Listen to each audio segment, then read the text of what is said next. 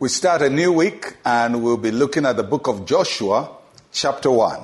And so we start from verses 1 and 2. After the death of Moses, the servant of the Lord, it came to pass that the Lord spoke to Joshua, the son of Nun, Moses' assistant, saying, Moses, my servant, is dead. Now therefore arise, go over this Jordan, you and all this people, to the land which I am giving to them, the children of Israel. The book of Joshua starts on a very strong note because it's a book of transition where a new leadership is emerging. And Joshua had served Moses for the better part of 40 years. And for much of Israel's life, Moses is the predominant figure. And now Moses is off the scene. And they've had some days of mourning for him. So it's time for business. So God speaks to Joshua, the new leader, and says, it's time, arise, go out there and lead the people to the place I promised them.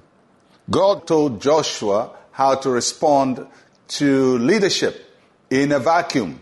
When it seems like what you trusted in is gone, there is new leadership. What are you supposed to do? A couple of things he said to Joshua that probably will also help you. He said to Joshua, arise, arise. That doesn't mean he was sitting down, but the word arise means to step up to the challenge. There is a challenge. There is a moment. Don't just sit and talk about it and wail and mourn, but step up to the challenge. God was moving Joshua from a place of just waiting, assisting, helping, to taking the front seat and leading. Many times when we're supposed to lead, we keep following. And it happens to a lot of us when we're supposed to make a decision. We want somebody else to make the decision for you. When you're supposed to take a step, you want somebody to take the step. But today, we have to take some cue from Joshua. Arise, it's your turn. And then he said to Joshua, go over this Jordan. The Jordan River had been a stumbling block, so to speak, between Israel and the Promised Land. And for almost 40 years, they had camped on the other side of the Jordan when their Promised Land was to cross over the Jordan. So God says to Moses, God says to Joshua, cross over the Jordan. It's quite interesting that Moses, the great leader, could never go over the Jordan. He who went over the Red Sea couldn't go over the Jordan. That just tells you that sometimes people can be very victorious in one area and struggle in another area and find that they're not able to overcome some problems that come their way. And Joshua is the one now who is supposed to lead the people across the Jordan. Something very instructive here. Just because others you looked up to couldn't get something done doesn't mean you cannot get it done. Moses couldn't go over the Jordan, but Joshua could go over the Jordan.